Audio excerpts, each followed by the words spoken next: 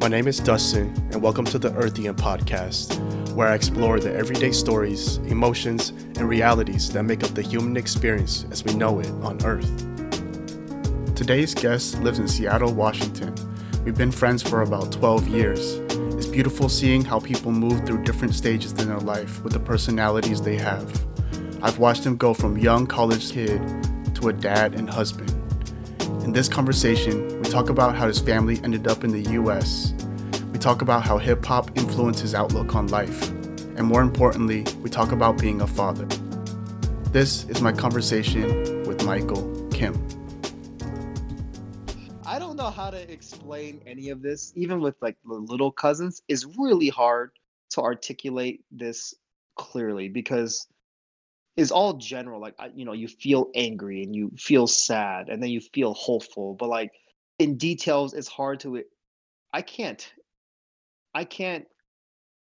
actually guarantee anything. Like the government can't either, which is probably why they're stalling. And they're starting to make up stuff that I feel like it's like literally freestyle rapping. Like they just all of a sudden just started rapping about something else. Like they were supposed to stick to topic. And I don't know if you've heard what happened in Washington, because I know you live in Oregon, but like we're supposed to be in a 4-stage phase, right? 4 phases. Yeah. So they're supposed to announce whether on June 1st, tomorrow, we go into phase 2. And he said something like we're going to modified 1. So how many phases are you saying there is? Like it's like 1, then modify 1. So like now I'm thinking maybe after 2, it might not even be 3. It might be modified 2. Right. And then right, so it's like saying, hey, to your son, you can play video games for 10 more seconds, and then he gets to 9, and then he goes 9.25, 9.5. Yeah. Right. And it's just like, okay, so at what point are we getting to 10? Because technically, he's following what you said, and that is the toughest conversation. Because like my dad's like, yeah, after 2, it's gonna be 3. I was like, I don't even know anymore. When they start using words like modified, like where did this come out of? And then he won't even explain why that's there. He's like, oh, we're better than 1, but we're not at 2. It's like, then why do we have 1 to 2 then? Like, unless they didn't want to say it was a 20 phase plan, because then people might start, complaining even more than they are. Right. Because my parents keep saying, they can't keep us close forever. And in my head, I'm like, could they? I mean, I don't know. Like, it's not like he personally is going to come over and help us. It's every economic crash has people who suffer. Maybe they're just willing to let us suffer. I don't know. I'm not entirely sure what they care about. I know all of them care about re-election, because when you see the states that have reopened, it's because public opinion in that state wants to reopen by a lot. So if they keep closed, they're not going to get reelected. Yeah. Your state is it's all over the place too, it seems like. I like, Washington, Oregon, California is like, it has liberal areas and then like extreme conservative areas too. So it's weird within our own state to like try to navigate this. Yeah, I mean, it's also difficult. Like, yeah, what do you do? I mean, for the first time probably ever, I'm like empathizing with government officials and leaders and stuff just a little bit, right? Because if you're in that position to decide, yeah, go ahead. So the first thing you said was like, so I know Spain, Italy, El Salvador, they just canceled bills, payments, tax for 3 months. Right. Canada, UK, they gave their countries 3-4 months, $2,000 a month per adult, every adult. And it almost seems like like when you say what can they do, they can't with their current structure, with our economic structure. They can't, because if they do it, we're gonna know that they have the possibility to give us a better life, and they're not. Yeah. Like they could cancel bills. Like the reason the landlord is pressuring us is because they're being pressured by their banks, because they have loans too. And all of this is like a cycle that the government could technically just stop from the top, but they won't, because if they do, capitalism doesn't work technically. Yeah. The first time I went to Europe, in France, right? I don't know if I've ever told you stories before, but so me and Stacy, we land and we're hungry. It was about 3 p.m., right? And we walk around for about 20 minutes and there's not a single shop open. For a second, I was like, is today like a holiday? Why is everything closed? And every store was, because I couldn't read French, I was assuming it says we're opening at 5. It says 5. Every store 5 or 5:30. And they closed at like 2. So I'm like, why is every store closed from 2 to 5? And I realized in other countries, 24-hour service doesn't exist. They eat lunch at a certain time span. They eat dinner at a certain time span, and they close and they go rest and they go chill. They smoke cigarettes. They go hang out for a second at a local, bar or wherever they want to go, and then they come back to work. And that kind of lifestyle didn't make sense to me coming from America. Yep. I was like, how could every shop, like, if there was a shop open, people would flock to it. It's like, nah, they care about quality of life more. Like, we're gonna rest during rest time, and we'll work during work time. But America is like 24 hours. That's like engraved in our head. Like, work as much as you can, and like all this stuff. Like, we're almost brainwashed to feel this way. I don't know. I'm not entirely sure because like I had another conversation with a friend. Like, I love America so much, but like fundamentally, we're not equipped to handle like apocalyptical stuff like this. And when it happens, we need a better plan because clearly it can happen. This Yeah. is 76 days that my business has to be closed of today, as of today, and no business is built to make no money this long. It's insane. Yeah. So how is your family handling it? Like your family and then also your parents and sister and stuff. I mean, we're all in such different stages. So if my parents, they've been trying to plan for retirement. So as long as the landlord doesn't give us trouble, they have no trouble. They have enough money to pay mortgage. They're not really, I mean, there's nothing to do. So no one's going out, right? So they're not spending much money. Yeah. And, my mom's just cooking at home. And I've noticed that too. Like when you just eat at home, you're saving a ton of money, you know? So they're good as long as like the landlord doesn't give trouble. My sister, she's still getting paid, even though she's not technically doing that many flights because she's still on the payroll. Like they haven't laid her off. So she's still getting a salary. So she's good. But she's done maybe 5 or 6 flights in the last 2.5 months. Damn. Yeah. So, and the thing is, I'll always, message her because like we're all worried when she works. It's weird. We're more worried when she works than when she's at home. Yeah. Because she's a flight attendant. So some flights she says there was 9 people. I think the most she said was 33. Yeah. And you've been on planes. Like I don't think I've ever seen just 33 people on a plane. And that's the most she's seen. And then some cities that she goes to, I guess, is not as safe in terms of like how like people are just hanging out in groups or obviously the mask thing. I think that's a personal choice in America at this point. There's a lot of people who don't do it at all. And so she's okay. And then ours, like, we're okay too. Like, that's one thing we realized too is how much money we technically need to live versus how much money we Right. thought we needed to live. You know Yeah. what I mean? Like, yeah, because Yeah. like Stacey still works. So we have an income through her. And actually, none of us realized that you can live that way because I don't know, man. I don't know if we're just buying too much bubble tea or what it was, but like clearly, if we stop doing, everything or cut down, I actually think this happened at a pretty good time. I mean, if I'm trying to be optimistic, and the days that I'm optimistic, this is what I think. I think, oh wow, we figured out a better way to live once we go back into regular life.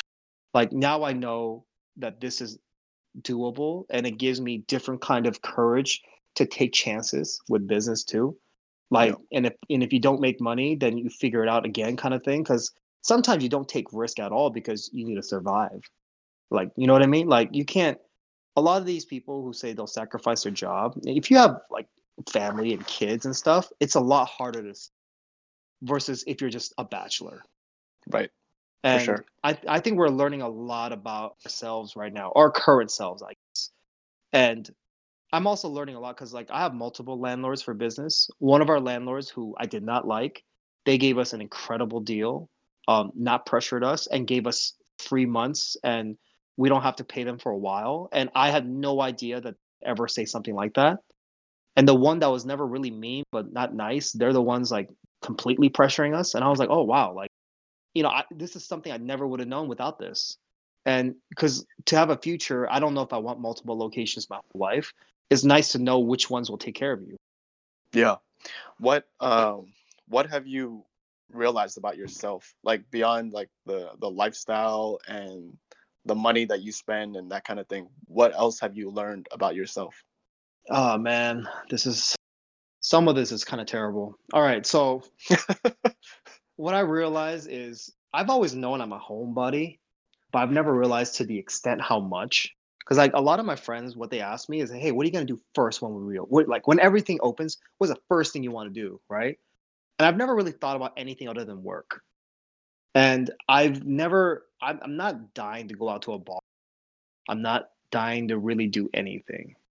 And I realized unless I mean, I don't know if my threshold is just better than everyone else's because I have friends just dying to go out to a bar and hang out or having like a house party or a get together or something like that. And I haven't actually missed any of it. And I don't know if that's just a personality thing because I don't want it makes it sound like I don't want to see anyone. But I don't know if it's because I haven't had time to think about it. Because like on a day to day, the only thing you think about right now is like making sure we're on track to like reopen and will our business survive, and then at the same time not completely ruin the soul of everyone that I'm living with. And then Yep. and Elia's 3, so like we still have things we do with her, and she's like soaking in everything, so I don't want to teach her the wrong things at this time. So I haven't really I've learned that I thought I don't like going out that much, but I never realized how low it is in my priority list. I also realize what I turn to when my free time, like to like relax, has been taken away. That's the one frustrating part during this because like sports, film, and music, and some music has dropped, but so I just go back to old ones and movies too. So I'll just watch old ones. But like the sports thing, I realize how much I mean, I've always known I love sports, but I realize how much I love and need it to keep like I guess my soul happy. Because this is the first time in my life that sports is canceled. Like every sport. There's nothing available. Yep. I don't think plans I don't think there's such thing as it going according to plan this year. Like no one's Yeah. plan. Yeah, No. even No. the people like the Zoom CEO who, I'm sure he's made a lot of money this year. I don't think knew he was going to make this much money this year. There's no way anyone could have forecasted any of the stuff that has happened. Yeah. And then I told so on my most optimistic days, I told Stacy that I always worry about how I would react when it's end of the world situations. And this for a while felt that way. And seeing how if this felt like end of the world and this is how I react to it, I was like, okay, I have faith and courage in myself knowing that because like the reason coronavirus scares everyone is the unknown. We don't know how bad it is. We don't know when this is going to end. So everyone's worried because they don't. And I always worried about when things go bad, how will everything look? And I got to see it. If theoretically I got laid off, I got to see how my family can move on. I got to see everything temporarily. If I don't do my part, what happens? And it's nice to know that we have built something enough to survive, if that makes sense. Yeah. For sure. So that's comforting to know. because I think everyone will hit a rough patch in everything in their lives at some point, and this is probably as bad as it gets for a lot of things. Yeah, I mean, especially here. I think Yeah. this is gonna be it for a while, but who knows, man? It's only June. Oh, yeah, that's the other thing. I was like, oh my God, this year feels like 3, 4 years. I think it started with Kobe and his daughter Gianna dying to here. Like it just feels like just wave after wave of bad things. I I don't know if the last time I've ever felt this sad for this long of a period. Like this is a new thing. I don't think I've ever felt like this in my adult life, like post 30s. Like in college, I had days where I'm like, oh, what am I doing? Like all these things, like unknown because you don't know if you want to do this for your career and that kind of stuff. But this is a new thing. Like it feels odd. Uh, I mean, Parasite won an Oscar, and I almost feel like we'll never remember it. It's like Korea was so excited. They were so excited, and then it's almost like we'll never even talk about it again because 2020 is like the coronavirus year. For sure, dude. I feel like one thing, like the silver lining, is that, I mean, for a minute at least, the whole world was on the same page. Like we kind of Yeah, understood, and we were literally on the same page. I mean, obviously, there's some difference between like how rich people experience coronavirus versus like how poor people, right? And what you talked about before yeah.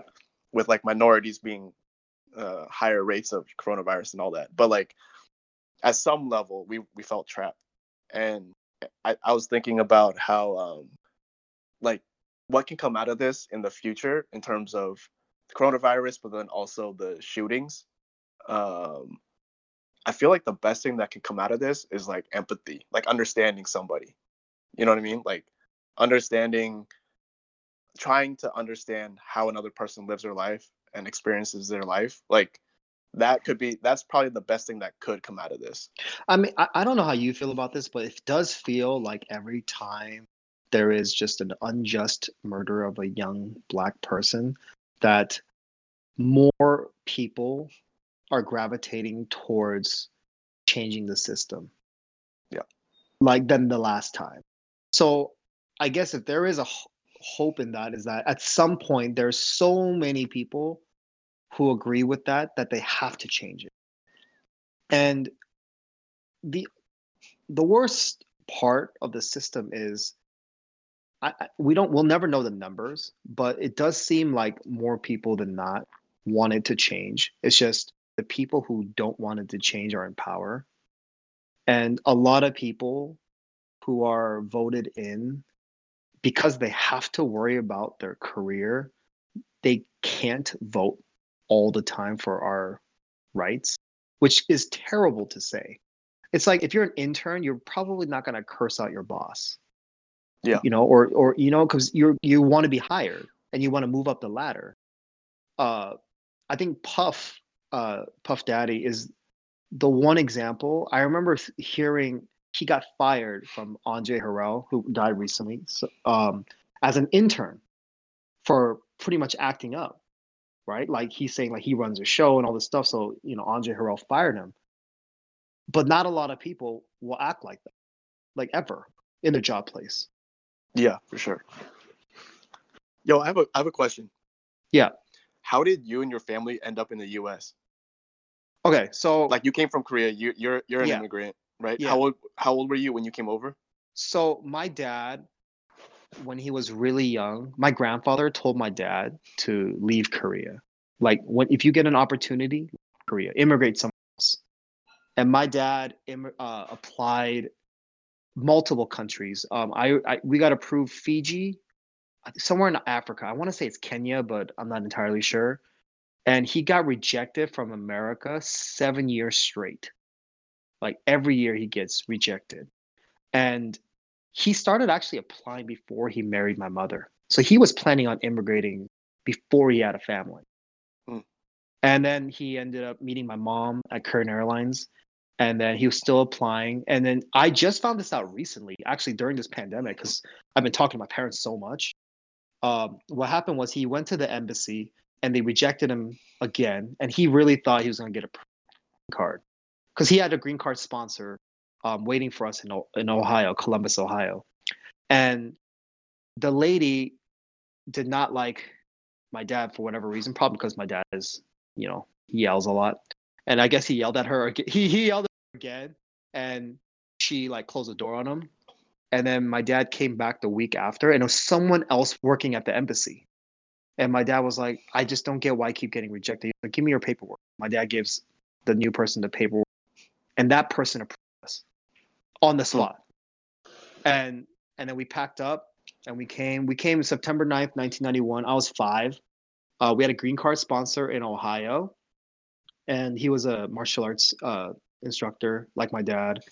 So basically, we got a green card to add his martial arts business. So it's like a working green card, right? Got to it. teach martial arts. And what happened was for a year we have to be there around him working there. And when that year was about to run out, my dad was looking at spots to open up his own business. And that guy told my dad to keep working for him instead of opening up your own business. And my dad told him he couldn't do that because he can't support. I mean, it was my mom, me, my sister. We're all living in a 1-bedroom apartment. So he didn't want him 50 miles within his business if we opened up our own business. So he and my mom flew to LA, and they were thinking of moving to California, but that was when Rodney King riots was happening. So he didn't want to move to California. And I found this out when I was 28. My dad saw a picture of Washington. He was like, they have a mountain, they have a city. Like, I like what it looks like on a picture. And I was like, oh my God, thank God the picture wasn't a lie, Right. Because my mom hated living in Ohio because we came from Seoul, where it's a big city. You lived in Seoul. Imagine Yeah. going from there to like Ohio and thinking you're moving to America. Right. Like my parents work for Current Airlines and they've been to America, but they've only been to New York, LA, Honolulu, like only the big cities. So they've never been to Ohio. My mom just hated the time there. And I don't know if you've ever driven through America, but the drive from Ohio to Washington is like through Illinois, Minnesota, North Dakota, South Dakota, Montana, Wyoming, Idaho. So my mom saw a bunch of states that looked nothing like where she wanted to go to. Right. And then when it said entering Washington, that's like Spokane, right? And my mom's like, oh my God, it's nothing like the picture. Like we've entered Washington and it's nothing like the picture. Right. And my mom was just so sad. And then she was like, yeah. And then like 5 hours later, she said the I-90 bridge, she saw Lake Washington and then downtown Seattle. She's like, okay, the pictures wasn't a lie. It was just America's so big. So yeah, Yeah. that's how we ended up in Washington. My dad just, I guess, saw Seattle in a picture and thought it was pretty, and thank God it worked out, man. Like when I heard that story, but like you're a child of immigrants. Like you're not thinking of every single aspect. You're thinking of like where you are living is not gonna work, and Yep. you got to make it out. And then once you make it out, then you figure it out. Like it's not like you can't figure out every aspect of everything in life. And I think my friends too, like they're like when they want to have kids, they're like they want to be ready. I was like, I'm not entirely sure what that means because I don't think you'll ever feel like you're really ready. Or if you do, you might be just ignorant. Because I Yep. still don't know if I know what I'm doing most of the time. It's just trial and error, and then you mess up and you just try to work it out. And then if we move to Washington, I guess if it was horrible, I guess you try to figure it out and then maybe move again. Like this Right. whole thing of like needing to get something perfect right away. And you're the perfect example of that. Like you Yep. went to a great university, graduated, and then you're like, I don't know if this is what I want to do. And then you invested in yourself and it worked out. Yeah. Like, But at the same time, I'm also the kind of person that like likes to plan everything. sure, right, right. But it's also because we are a child of people, like our parents' generation is like almost PTSD, like soldiers, because they experience so much war and trauma and the government just, fucking them over that they don't trust things that you're normally supposed to trust because they weren't raised under those circumstances. Their Yeah. only instinct is survival. It's like survival. And this whole, Black Lives Matter movement too. The reason most Asians can't get involved is because we're raised to just think about survival. And if you think about your own survival instinct, this doesn't seem like it matters to you or it's important to you. Yeah. And I think also, like, with our generation getting older and becoming more successful, we have more luxury to think about others because we can get our place set in our communities, which is nice. And then hopefully it just keeps getting better and our kids have even more freedom to do more things. Because we're a unique generation. Asian Americans are unique. Every Asian country, like, we're all, I mean, other than maybe Japanese Americans who've been here for a while, like, we're all kids of, like, parents who have so much trauma growing up that it's weird. Like, to see like sons getting hugs from their dads was an abnormal sight for me as a kid. Like, I just never saw it. That when I was like, I was like, I leave people's home, like, you hug your dad when you're about to leave home, like, that's just it was so foreign, and you felt like you weren't loved, and then you grew up, and it's just like they just couldn't express that to you. So I feel bad for our parents' generation for that too. It's not like they didn't want to. It's just there's still my dad still acts like he's like super poor. Like, his reaction to everything makes it seem like we can't do any of the stuff that we can.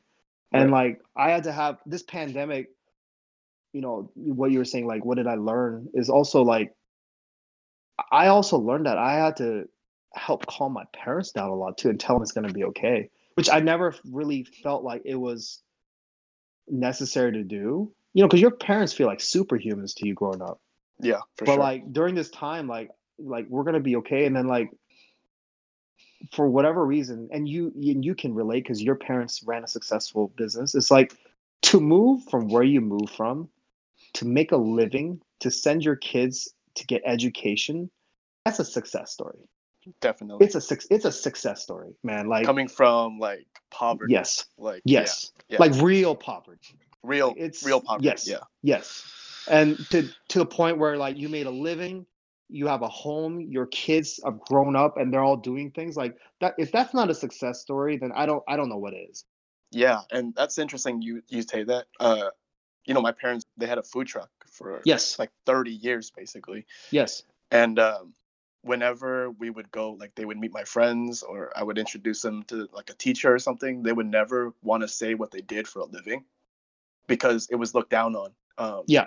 At least in Asia, in Vietnamese culture. So they would always like hide what they were doing. That's so funny because right now, how cool is it to have a food truck? Exactly. Yeah. It's so crazy because, like, they're like the pioneer generation of this stuff. Yeah. And, like, the fact that, but all things cool were not cool at one point. That's just so crazy to me. And even if it wasn't cool, like, I mean, maybe I'm just old now. It's like, what is not cool about figuring out a way to make a living to take care of your family? Like, Yeah. what is Right. cooler like than that? That's crazy. But yeah, no, man, for real. God, I used to hide that I knew martial arts. Oh, really? I no, because it's multiple reasons. One, if people think it's cool, they want to, like, fight you or see something, Right. right? And then two, then it's like this whole thing of, like, they'll teach you, like, oh, you think you can, like, and then try to, like, one up you. So it's just never led to anything great, you know. And when I was a kid, I did not like my friends coming to our taekwondo because it was so strict. I didn't like, with my friends, I want to be relaxed and I can't be. And, like, it was just stressful enough. But all of them, man, like my friends who grew up with cleaner parents, teriyaki. I think as a kid, everyone's embarrassed a little bit. And as you Yeah. become older, you're so proud of your parents. Yes. And Exactly. yeah, I mean, I'm glad our generation is, are at the age they are now, because our parents' generation, I hope they get enough credit, because they're probably going to be the most important generation, because they're the ones that went through all of the bad, how do you call it, least amount of they're not going to receive the fruits that they should, but we will, and our kids will. Yeah, And for they sure. literally laid the groundwork for that. It's Yeah. the modern day, like what is it? The railroad workers. It's the modern day version of it for sure. Yeah. So I wanna talk about what you said earlier, about your parents not being able to like show love. That's Yeah, like an Asian thing, right? I mean, I'm sure like your parents they didn't say, they didn't not hug you, and they didn't not say I love you because they didn't want to. It's more like that's not how you yeah. communicate it in that culture, Oh yeah, yeah. right? I talked to my dad about that. My dad's never hugged his dad. Like he Yeah, doesn't remember it. I'm sure he hugged him when he was like a baby or something. You right. know? Yeah. So I'm curious, like, has your relationship changed with your parents? Oh, absolutely. Yeah, Absolutely. But I can't remember if it happened before or after I had a daughter. I want to say it happened after. Like that helped bridge so many gaps. Like so much. Because I didn't know that they could act the way they do with her in general with like a kid. Because right. I've never seen it. And I mean I'm not sure, but like I'm sure when I was a baby, they did all that stuff. And I think for whatever reason, Asian men, especially when they're raising boys, they think they need to make them mature at a really young age. Yeah, And by hugging, they think they're coddling their kid and they want them to grow up really quick. And it's weird because like in theory, I understand what they're saying and it makes sense to me. But also like when you're a kid, you should be a kid because you have the rest of your life to be an adult. But I think from their experiences, it's almost like I wish I could go back and not waste my time during this period. Because like you wish you could tell your own self that. Like, oh man, I wish when I was 18 I knew this. Or I wish when I was 21 I knew this kind of thing. And when it's so forced, because I feel like most Asian kids butt heads with their parents. The reason for that is the disconnect of not knowing why they're being you versus you think it's going to be all right and they are always worried about your well-being because someone told me this later. You're butting heads over things that they care about. At least they care because they could have just ignored you. I've never felt ignored. that might be the worst. That might Oh, be the absolutely. worst punishment as a Asian parent. Oh, absolutely. Imagine Yeah, if you brought grades home, good or bad, and they just didn't even look at it. Like yeah, that I don't know how that would feel, because I mean, I'm sure your family too. They wanted to see your grades the moment it came out. Like, where is it? yeah, yeah. I mean, that's a true Asian American PTSD thing right there. Yeah, for real. I remember, and I've told so many of Stacy's cousins this. Like, the grades you knew was really good. You're ready to show your parents the moment they ask. Yeah, My mom didn't ask right away that day for whatever reason for my grades.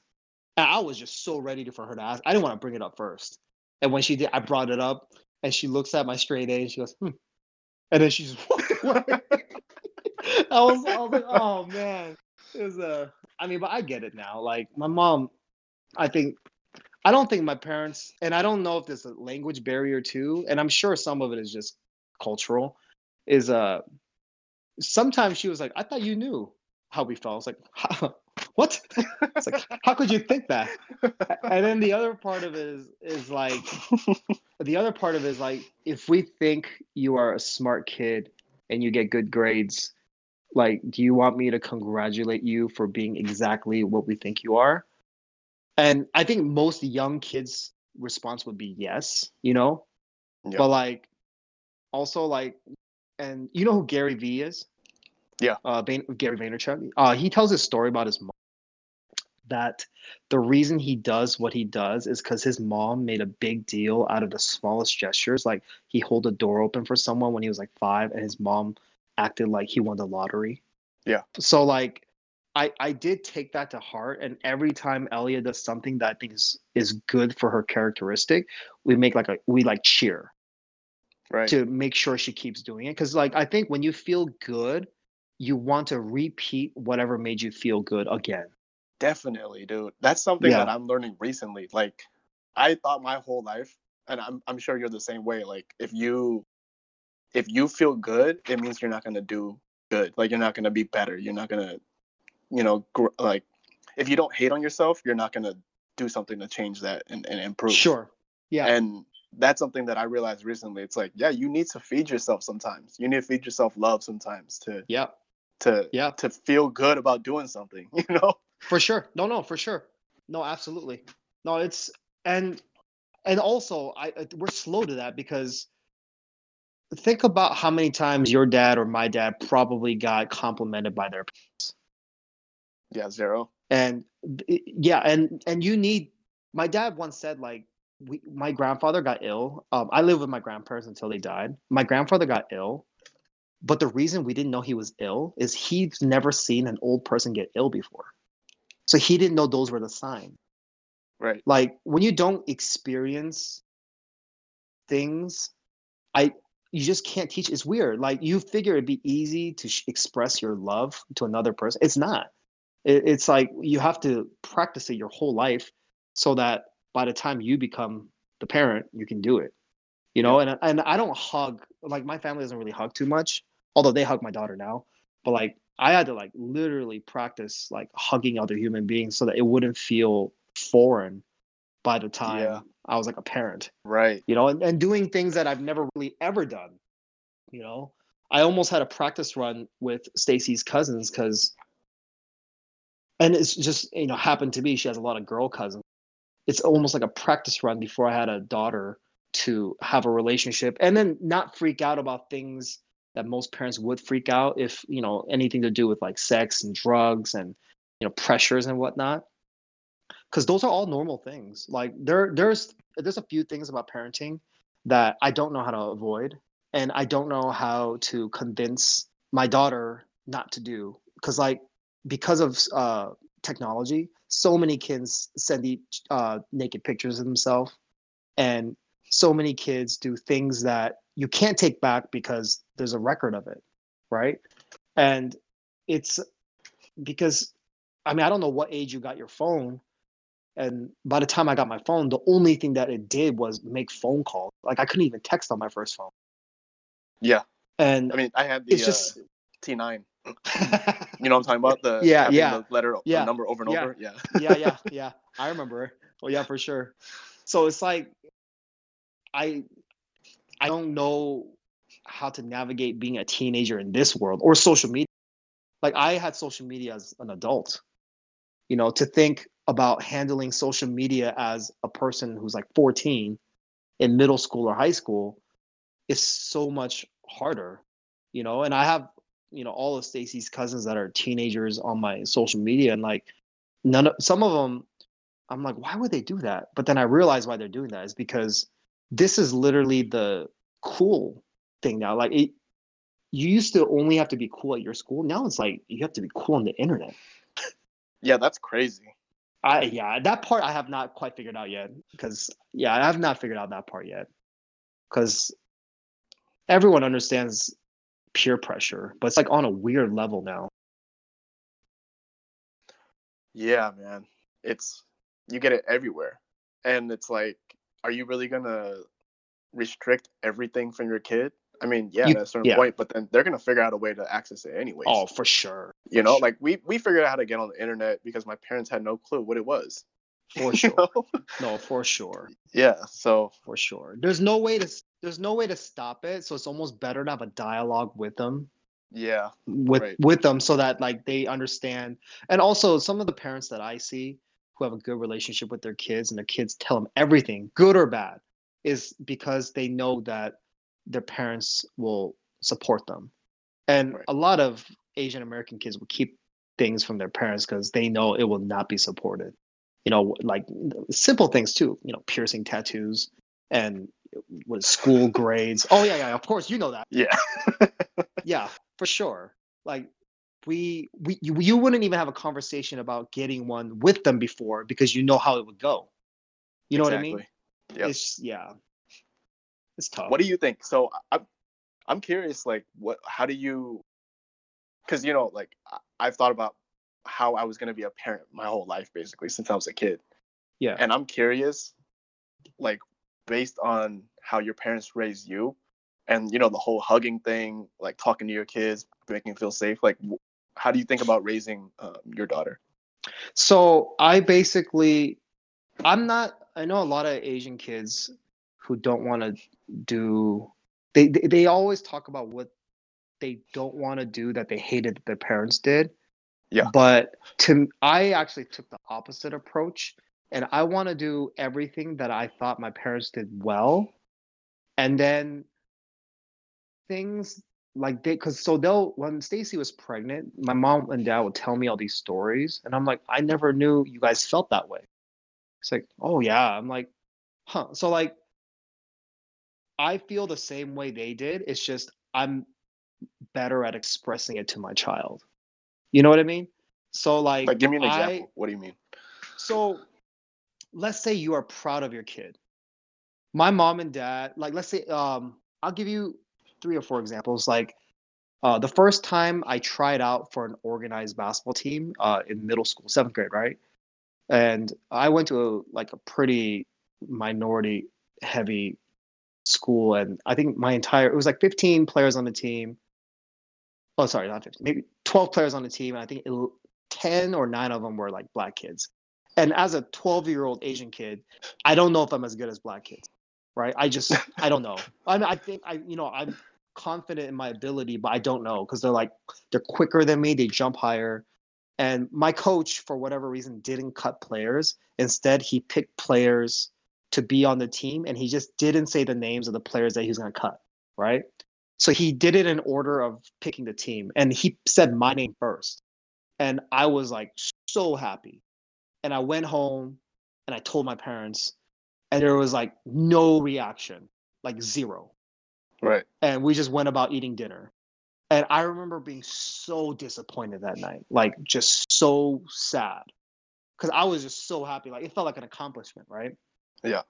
And or when you get into the college you want to get into, and like the reaction is kind of like, you know, good. Now, like, let's go on to the next thing. I don't know if I expected like a celebratory moment, but I think it would have been nice to see the reaction that I was feeling from them too.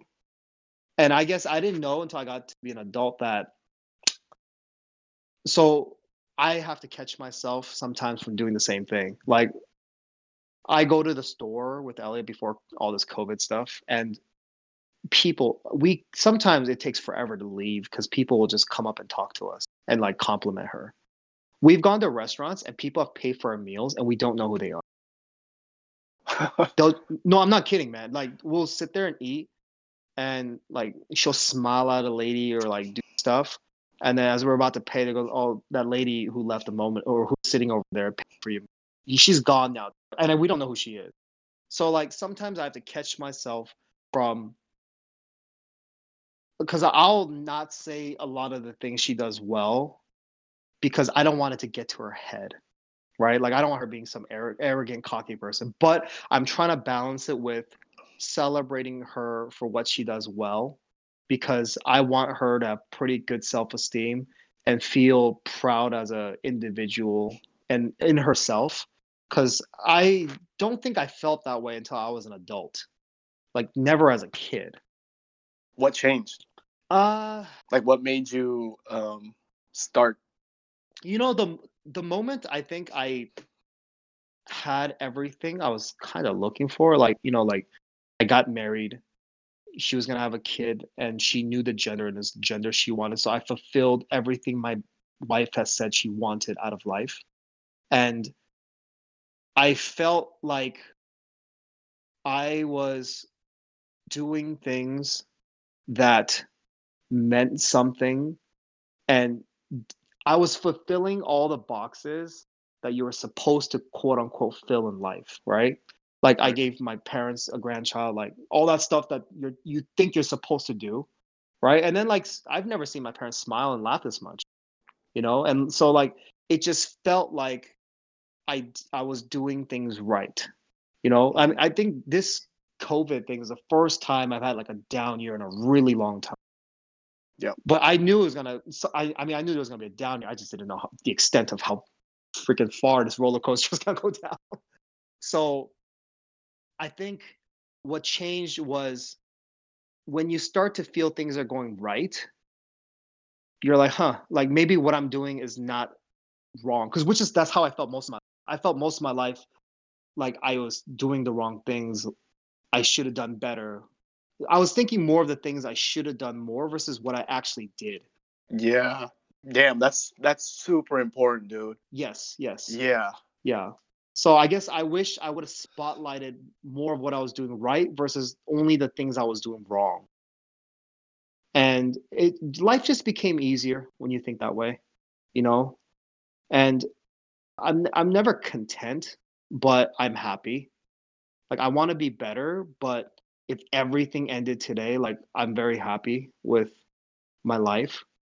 So that's a pretty comfortable way of looking at everything too. I remember and by the way, the note on that, I told Angela like, dude, we hate ourselves enough. Like we criticize ourselves enough. We don't need to do more of it consciously. You know what I mean? But um, I remember we had this conversation. You talked about, I think it was when you were doing the YouTube thing, Yeah. and you figure out a way to like either make money or do something. I forget what it was. And you had a conversation with your dad. Do you know what I'm talking about? Yeah. Was that something that like changed you? Oh, absolutely. Yeah, can you talk about that? Like, The reason that stumbled on is like when I graduated was like the economic crash, right? yeah, In America, it's the housing crash, right? yeah, So they're just the jobs that were available was just so minuscule. And then like YouTubing was, I mean, rapping and making videos was something I've always wanted. It was like the perfect opportunity to do that. right. And then I think what happened in that time was like whether they're actual celebrities or stars or whatever you want to call them, which at that point didn't have a label. I think YouTubers. once, You mean yeah, YouTube YouTube, stars? yeah. Yeah. So the people we were watching all the time, right? The people we're watching, you know, every day. When I was starting to do things that they were doing, and then they'd recognize me, that changed my whole outlook on things too. Mm, Because for whatever reason, we do have a ceiling that we put over our heads. And when I realized the ceiling doesn't exist, it made my outlook on everything change. Like, oh yeah. wow, like maybe this isn't the peak of what I can be, Right. you know? Can you talk about when you decided to do it and then what you did? I remember you said you made like videos or a song a day or something like that. Yeah, yeah. Yeah, what was that So process? so at that point I bartended only on Friday and Saturday nights and it paid my bill. So I was content with just paying my bills. And with all my free time, I was making music. So I made one song, and this is so funny. I made one song and it got 3 comments. And those 3 comments were so satisfying that I wanted to do it again. Right. And at that point, I was like, oh my God. I think the first girl was from like Saudi Arabia. I was like, someone from Saudi Arabia heard me rap. So I made another one. And then it did it again. So I keep doing it. And then what happened was I started criticizing what I was making a little bit more each time.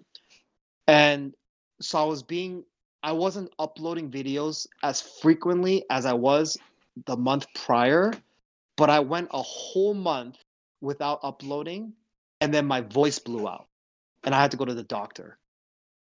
And I couldn't make music anymore for like 2 weeks while I was taking medicine. And so I counted how many songs I made in between the last video and it was like 111 or something like that. And that was what it was I think 31 days.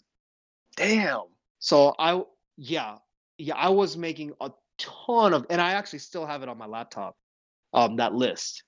I was making a ton of music. So, and you know what's funny?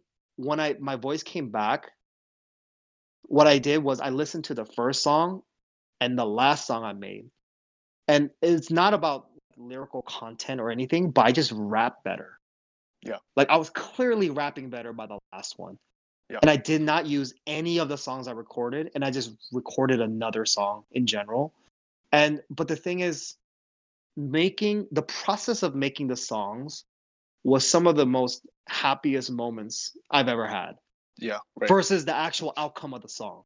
Like conceptualizing, oh, I want to make this type of music and then just making it was more satisfying than what actually transpired at the end.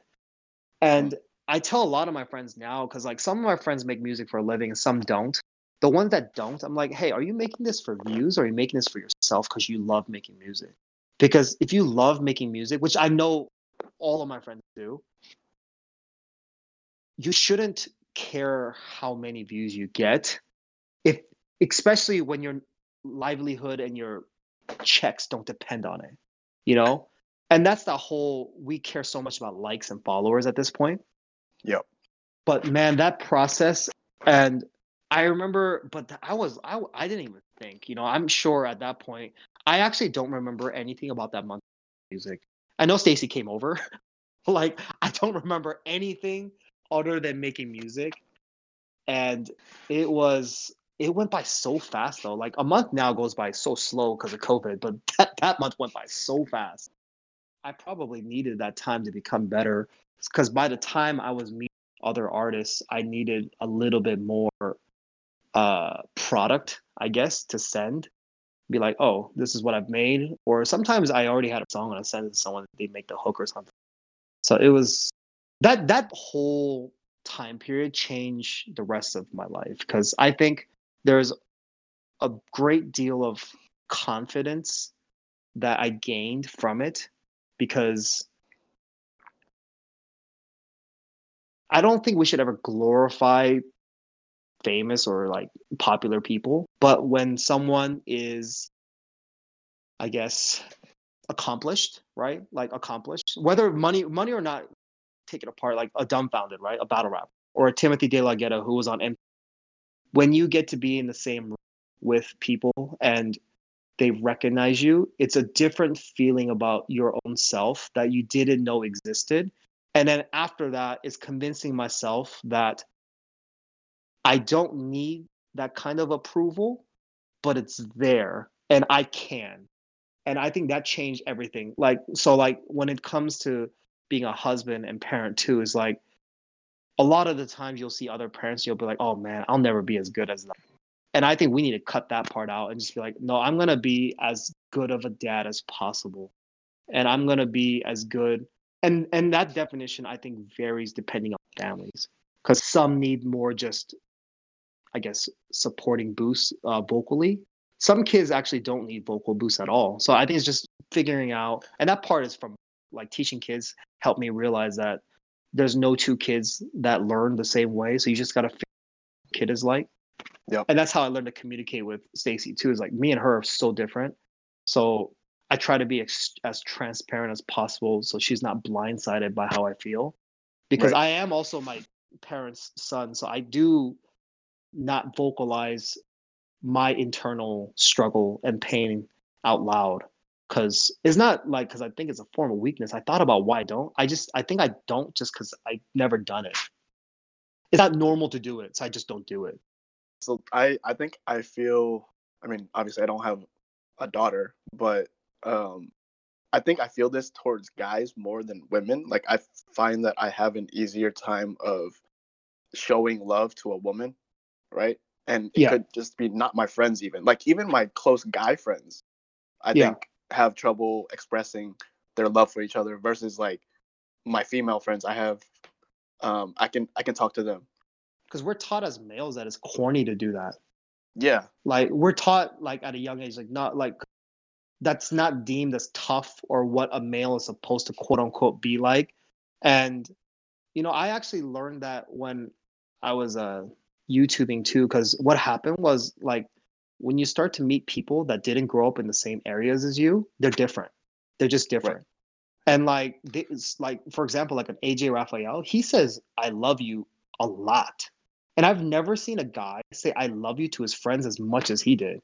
So I was like, oh, like maybe this can exist. Because like, if you think about caring about a friend, that is love in general, Yeah. right? Yeah. And, uh, and like even with what is it, Instagram messaging or text, when you see people and your friends doing stuff, you should say that they're doing a good job, and you should encourage each other. It's like we all need it, we all need that in general, and that's technically what a community is. And I don't know how much of it we're taught as a kid to tell other people, encourage other people, because you're so worried about figuring your own life out that it's tough to think about all of it. And when you catch up, you do that too. And it's that I think one thing I learned from my dad, because my dad never gets jealous of his friends and how successful they become. And that is one thing I went into YouTube absolutely thinking is like, I don't need subscribers in this person or more views in this person. And it was the only time in my life I did it, because like after that, like I was dead set on getting married and having a family. So I had to think about family repercussions. But that period was like, I got to do whatever I want and experiment with whatever I want. And I think I gained tremendous amount of confidence in myself as a human out of it. Because I always left thinking like, why does someone have to remember who I am? Like I'm not a rich person and I'm not a famous person with a bunch of followers.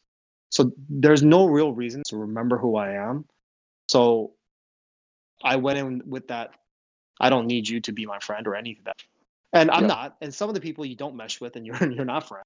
So it's a but so many people don't though. Like they want a cosign or they want a track or like whatnot. And I realized that's pretty annoying too, pretty early on. Yeah. It probably helped Right. that I was older. I wasn't like a 17-year-old kid going into it. So it probably helped that I was older a lot. Like people who pursue like internet jobs, they're like hustlers and small business owners. Right. I met a guy who doesn't have a lot of followers. He still doesn't have a lot of, but he was coming to Seattle and needed a ride. Picked him up, and he was doing a show at UW, and he said he booked a college tour. And I was like, how'd you book a college tour? Like he had less subscribers than me. I was like, how did you book a college tour? I think it was like a 16 city tour, 13 or 16, I forget. Yep. But this is the part that I never forgot. I was like, how'd you book this tour? He said he emailed 100 colleges and the student associations at those 100 colleges. I was like, what? So he asked all of them if he could do a show. And I can't remember if it was 13 or 16, but that many responded with a yes. Everyone else said no or they, but he got a tour out of it because it was by volume. I was like, I've never seen anyone tell me that. I was like, oh my God, like I've never even thought about that. I was like, that's crazy. And you meet characters of people who just want to accomplish a lot. We're talking about, what is it, Benny the other day, you and me. Benny is the CEO of Nextshark. When I met him, he didn't have Nextshark. He had a different website. It's called like New Media Rockstars. And he sold that. He made a lot of money selling. But at that point, he was just saying he wanted to, I'm paraphrasing what he said. He wanted to just write about Asian American stories because they're not in the news. And I was like, oh, that doesn't exist. That sounds cool. I didn't think it was going to be what it is now. And I don't know if he thought it either. I think, most importantly, and you went to school twice, so you know this. If you don't like doing something, I don't think there's longevity. Yeah, man. And if you don't like something, I don't think you can be incredibly successful. Most people who become really successful really love and passionate about what they're doing. So that helped a lot because I was like, oh, then I don't want to do, because you'll just be unmotivated and you'd be content with getting a check, but I'll never be anything out of it. Yeah. So what made you leave? What made you stop doing YouTube?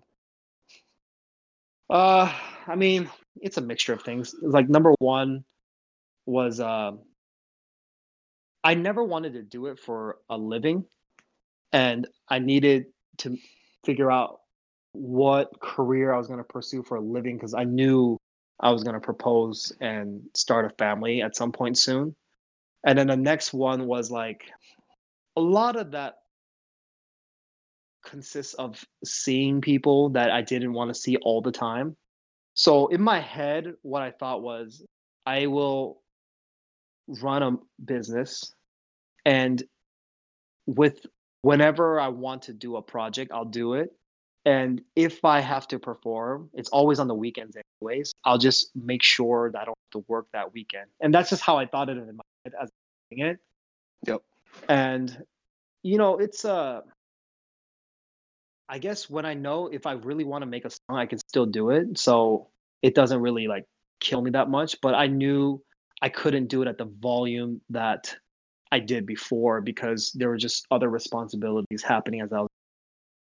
And unless I was gonna do it, and some of my friends actually do it full time and have a job full time, and I commend them because it's exhausting. Like it's exhausting to make a video or a song, edit it, and then promote it and all these things. And if you are collaborating, it takes a long. I mean, you're doing this. You got to get everyone on the right time and schedule. And there's just so many things that go in it. But it's not something I still have like goals. Like I still want to complete a whole album at some point in my life, and I still want to do a bunch of things in it. I'm not necessarily rap, but I have ideas and things that I want to come. And it's I think, but what you said, what did you get out of it? Is like what I got out of that so much is that I think I can still do all these things because of that moment of I have enough confidence that I can create if I actually put the energy and time into it. And if I don't do it at that point, the only person is like, it's me. Because like, you can do it if you want, just how do you segment your time? Yeah, for sure. I want to transition into, it's kind of related, but hip hop. Yeah. So hip hop, I feel like that brought us together, right? For like sure. We introduced us because we both rap. Yeah. Right. Yeah. At one point. So that's a theme that's probably, it's been a part of my life since I was like 8 or 9. Yeah. When did you get into hip hop? It was about nine. So like school, how you have like a random Friday where like you get like a party time, like an hour to have like free time, and like the cool teachers will play music and stuff. Yeah. So when that would happen, kids in my class would bring their cassette tapes. This is now showing how old we are. So they'll bring cassette tapes, and this one particular kid brought Tupac, All Eyes on Me. I had another kid, they TLC, Crazy Sexy Cool. Someone brought a Biggie CD, Ready to Die. So like they'll bring it in, and of course most of it they can't play because of the lyrics. Yeah. But even just seeing the album cover, I was actually figuring out what other kids listen to. So I was like, oh, I should know who Tupac is. Like, oh, who is this? Like, so I would internally, and then when the radio turns on, and then, at that point, like Q93 was the big hip hop station. And the first rap CD that made me like hooked to everything was Puff Daddy and the Family, No Way Out. Like that CD was it. I think I heard I'll Be Missing You, and on that album there was like Been Around the World, Can't Nobody Hold Me Down, Victory, All About the Benjamins. But yeah, no, at that time, yeah, Bad Boy was killing it. Like it was Bad Boy, Will Smith, Jay-Z, Volume 2. I love that album so much. And then it was like the South movement, like No Limit and Cash Money was here. I had Tupac's Greatest Hits. Like I was pretty well rounded, I guess, if I look at it like that. I think it's because we grew up in the Northwest. Like there wasn't any rappers of ours to claim that I listened to like everywhere. Like I listened to the California, the gangster music. I listened to East Coast music, South music. And like pretty much I was a pretty impressionable kid because at that point, my parents didn't buy me a whole lot of stuff. So like when kids would bring certain CDs to school, that was like my time to like listen to their CDs. And then I had a kid, he was a year older than me. I would help him in like math class, and he would burn me CDs for free to help him Oh yeah. help him cheat off my test. Oh my. So yeah, yeah. So That's hilarious. I played. Kids used to hustle CDs back in middle school. Oh, I did too, man. So Yeah. when I found that out, like I was selling CDs. It was bad. It was there was a kid that went to Taekwondo who's 3 years older than me. He burned CDs and he wasn't very social. So I used to go around and at that point, and then I would tell people like make me a mix or an album, and then I bring it over, sell it, and then we split it 50-50. Like it was, yeah, it went well until like everyone started getting CD burners. Yeah. But yeah, no, it's like a kid would bring a CD to school, and then like you'd be interested, and then like during lunch you like listen to it, and if I liked it enough, I'd beg my dad to buy me the CD. So I had a bunch like it was man. I mean, for that, I think my middle school was extremely important because my middle school is so diverse. Mm-hmm. And then one of my close friends at that time, he just moved from Atlanta. So he brought so much Southern music with him. And he was also in like all the honors classes, advanced classes. He was like in most of my classes and we played basketball together. And he introduced me to like all the South and stuff I've never probably would have heard of that early. Yeah. And then after that, it's like waves of music and who's popular. And then I think college though was the first time, like I knew I liked rap, but like I didn't realize how much of it like was engraved in who I am, you know? Yeah. I mean, maybe I just didn't reflect enough, but like all the cultural things like style, the way you talk, like even liking basketball was extremely part of hip hop too. I always think that. And it's weird because I've always thought for the longest time like how much would my life be different if I grew up in Korea and not moved to America? And I think that part of it would be so different. But one of the early things about love was like hip hop was like music of like people who struggle and who's trying to rebel. And that was relatable a lot. And it was I don't know, it was like literally an audio book for me as a kid. Yeah. So like the first time I went to New York and like you get off at like Marcy Station in Brooklyn, it's nothing to the people I was with, but for me I was just like, oh my God, my entire life you hear this word and you know what I mean? It's just Yeah.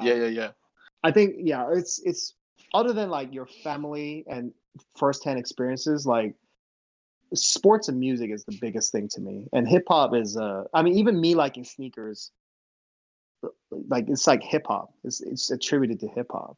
Yeah. And I can't imagine my life without it, period.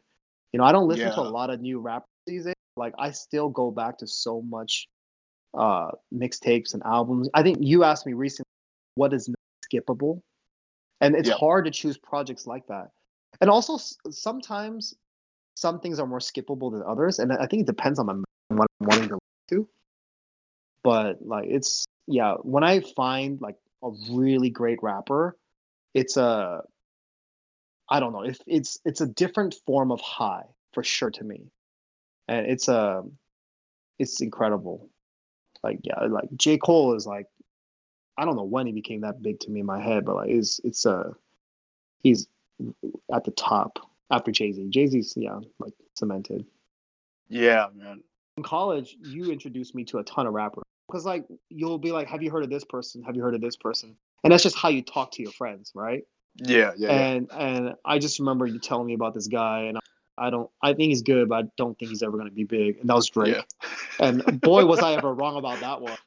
It's like the biggest rap artist of all time. Yep. I just remember we went to Safeway, and we were buying a bottle for that night. And I just remember there's like these 4 white girls in like a Toyota Camry singing "Best I Ever Had," and I remember looking at like maybe I'm wrong, It was, and I was totally wrong. Yeah, bro. I remember growing up, and I think my dad caught me with a rap album.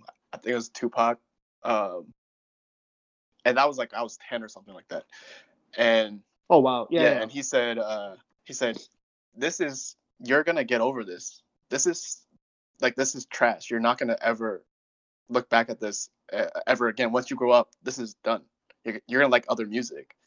And it's funny reflecting back on that now, and I'm like, I'm still, if anything, I'm like even more of a hip hop fan now.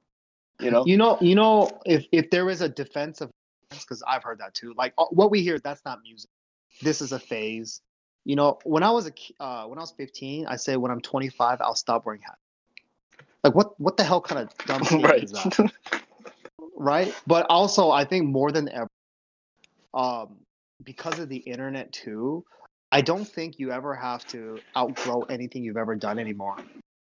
What do you mean? Because you can watch reruns of anything. Like how much music do we have actually? I can literally pull up any album. Yeah, too much. And before it wasn't like that. And also back in the day, there was like this kind of standard of like when you hit a certain age, you're supposed to be like this, dress like this. I don't even think most workplaces have like a real dress code anymore. Other than like maybe like a real fancy meeting Like or a bank. like or like an event or something. Other than that, like people at Amazon, like my friends literally dress like a rapper to Amazon. It's Yeah, bro. it doesn't exist like that anymore. And I don't think our parents, I really don't think they knew that kind of life was going to happen. And also, rap has not been around long enough to know that you can be 50 and enjoy rap. Right. We never It's knew that young. Yeah. Yeah, for sure. Because like I don't, yeah, like you said, like I love the music. I love just as much, if not more, like the albums that I grew up loving. Like I love it just as much, Yeah. and like hate it or like Kanye annoys me a lot, but like I listened to My Beautiful Dark Twisted Fantasy the other day. I was like, it's so good. So good. It's just and it's hip hop. I don't know if it's our age, and I talked to a bunch of my friends about it, but like 90s and early 2000 hip hop and R&B is like to me the golden era. Yeah. Like it just.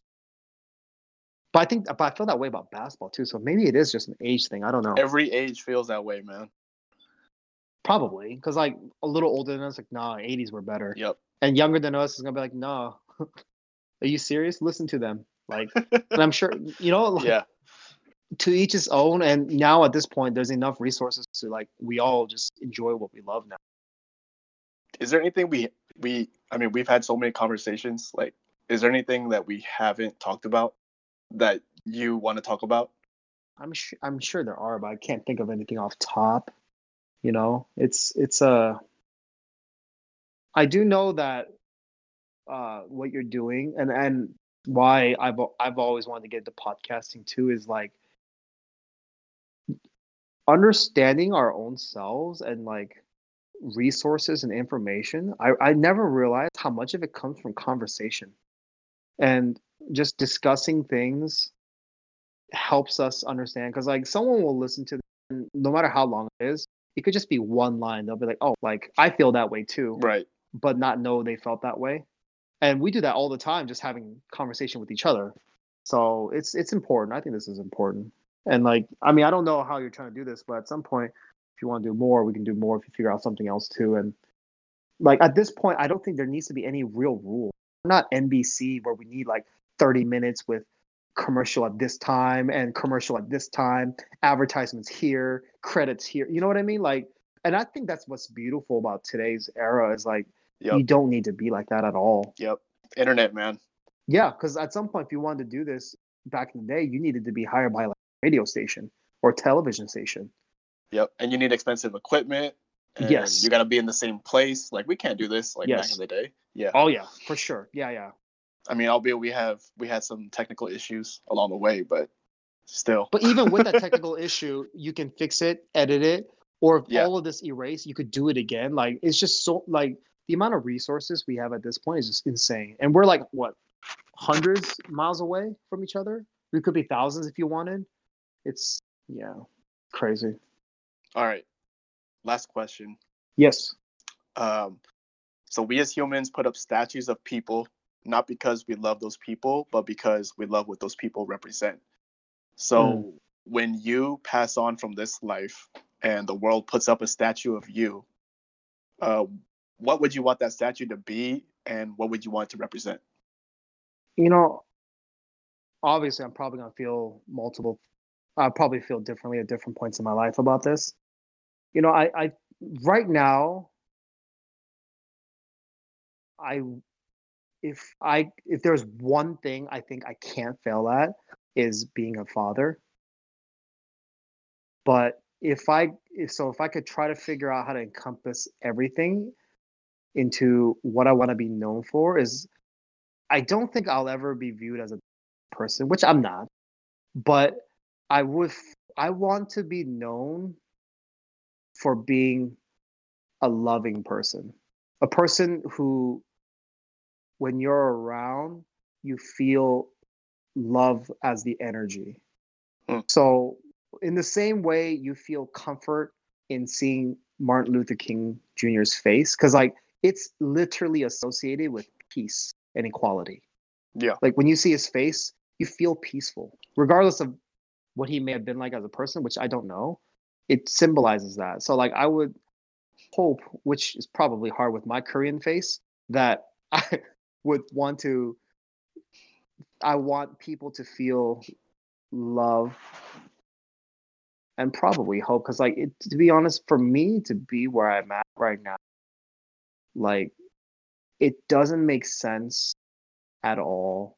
You know, my dad didn't have running water till he was like in his 20s, and for where my family legacy is from, for me to be here at this point with my family is truly, that's luck. Like, so like I want to pass as much love to other people as possible. So hopefully it's a statue of me smiling.